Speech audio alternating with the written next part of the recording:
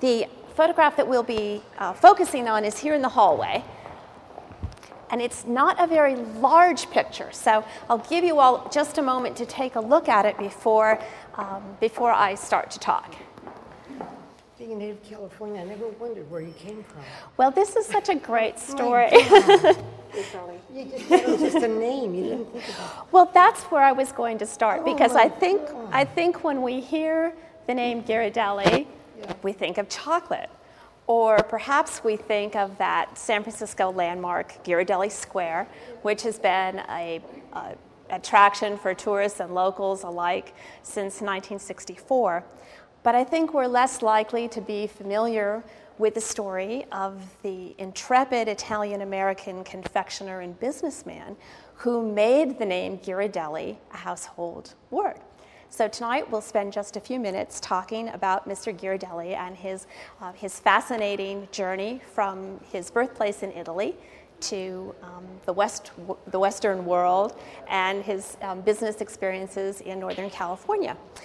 He was born Domenico Ghirardelli in a town in northern Italy, Rapallo, which is near Genoa. His father was a modestly successful merchant, and as a teenager, he apprenticed at a very upscale confectionery in Genoa. And there he learned the skills of the trade, making and selling sugar loaves, producing candy, and all of the important parts of a confectioner's art. If you want to come closer, feel free, and if you want to walk down the hallway, don't worry, you can go through the doorway. By the time Domenico Ghirardelli was 20 years old, he was ready to go into business for himself. But the political climate in that region of Italy had been troubled for some time, ever since the breakup of the Napoleonic Empire.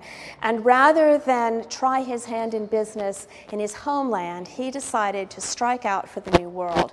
And rather than go into North America, which had become more of a mecca for Northern European Protestant immigrants, he chose instead to make Latin America his destination, and he traveled to Montevideo, Uruguay, with his bride, and initially worked in a shop that sold coffee and spices.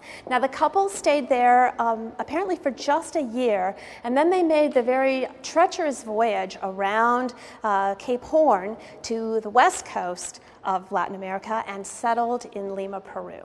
Now, Lima had really been a mecca for Italian gold artisans and merchants for some time, and so they found a very convivial community there. And now Domenico Hispanicized his name, adopting the Spanish pronunciation, and became Domingo. So from this point on, he's Domingo Ghirardelli, and that's why there is that change. He operates his establishment on just off the principal square in Lima, so he's got an ideal business location. And he ultimately ends up with a business neighbor, James Lick, who was an American who has worked as a builder of pianos and operated a cabinet shop and cabinet trade. And ultimately, it is Mr. Lick that persuades Domingo Ghirardelli to move from Peru to what is going to be the state of California ultimately. In 1846, Domingo's wife dies, and the following year he remarries a woman who is of Peruvian Spanish extraction, and she had an infant daughter at the time that they married, and the couple would later have 7 children of their own. Well, in 1846 or 47, James Lick leaves Lima and goes to California, to the San Francisco area, and begins buying up land. He reportedly travels to California with 600 pounds of Ghirardelli's chocolate, and clearly found a market for it there. He is in California at the time that gold is discovered at Sutter's Mill in January of 1848. And he writes to Domingo Ghirardelli and says, you've got to come to California. And so Domingo is reading reports in the Lima newspapers now of the discovery of gold, and like many others, sees this as an opportunity. So he leaves his wife, his young family behind, and I think from reading birth dates that his wife was actually expecting their second child at the time that he left, and he sails to San Francisco, and he arrives there on February 24th, 1849. And he makes his way to the California gold fields in the Jamestown, Sonoma area, and tries his hand at gold mining, but recognizes very quickly that the opportunity to make money in California lies in providing provisions for those working in the gold fields. And so he very quickly establishes a tent, basically a tent store, and becomes a purveyor of general merchandise.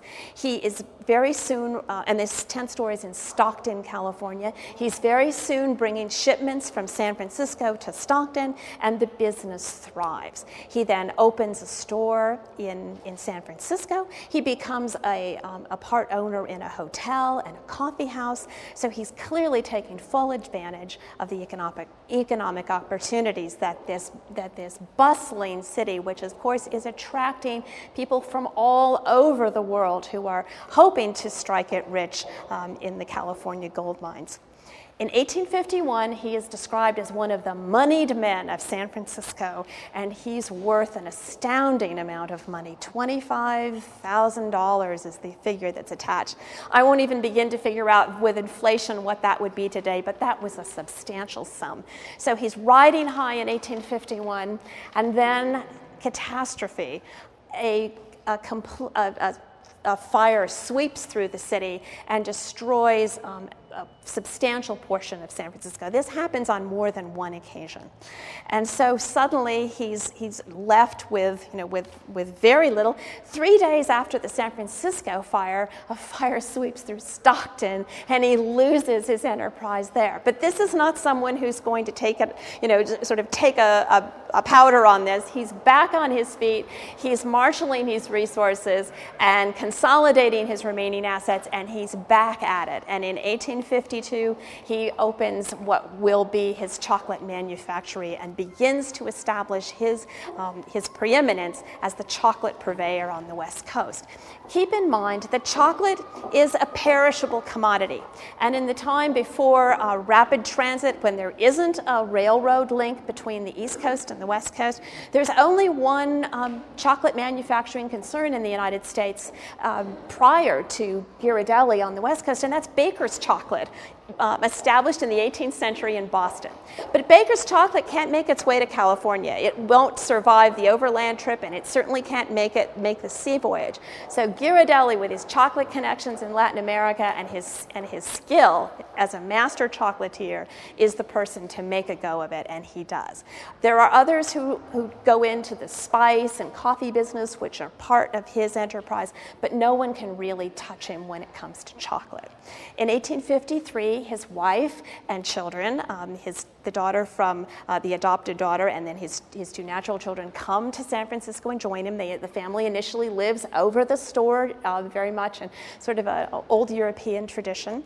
And as the opportunity presents itself and the business expands, they move to progressively more advantageous locations. The initial manufactory was on Stockton Street and in the neighborhood of what's now Chinatown. It was the Portsmouth Square area of San Francisco.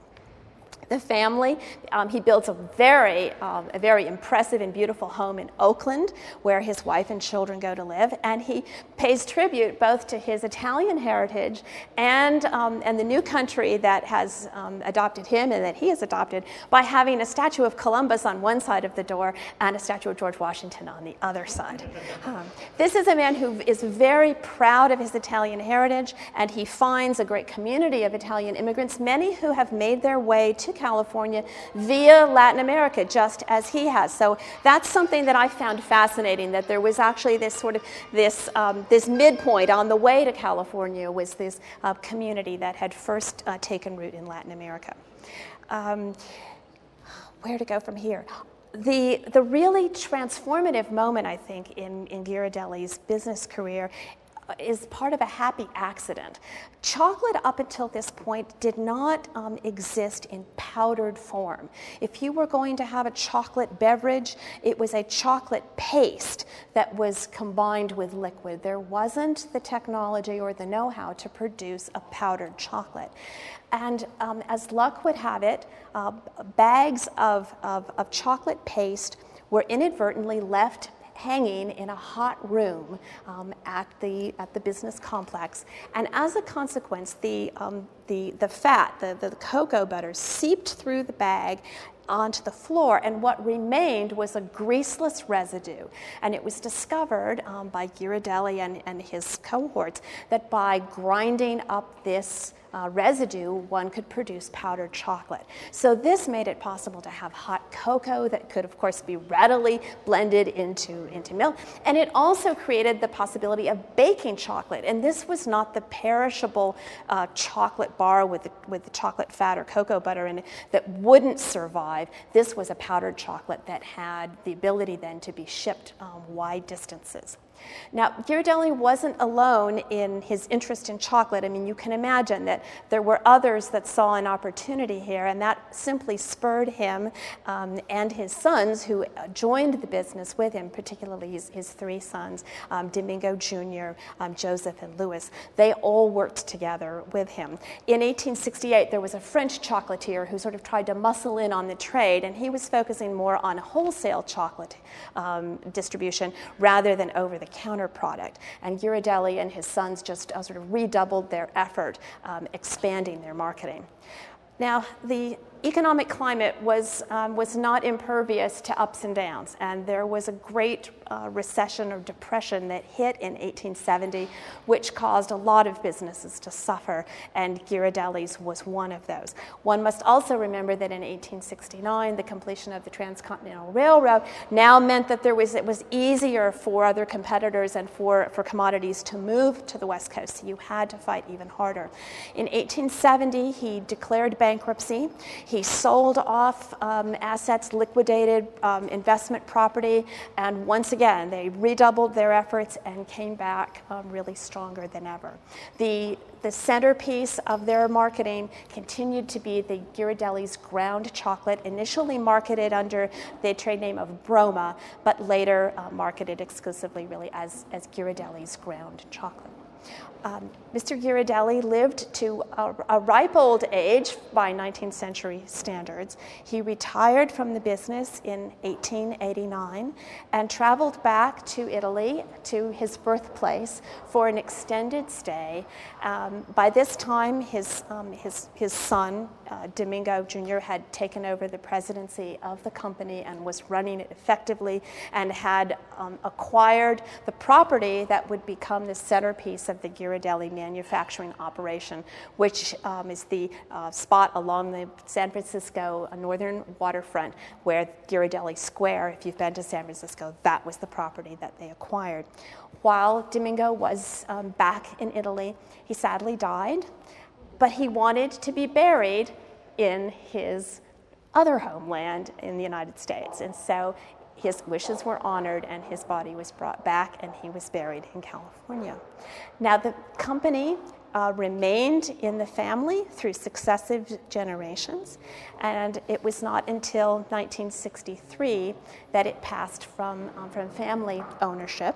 It was acquired by an Italian-American based enterprise, Golden Grain Macaroni. If any of you have heard the advertisements of Rice-A-Roni, the San Francisco treat, well, that was the company that marketed Rice-A-Roni, and they were in a good position to acquire the company at a time when it was ready for new management.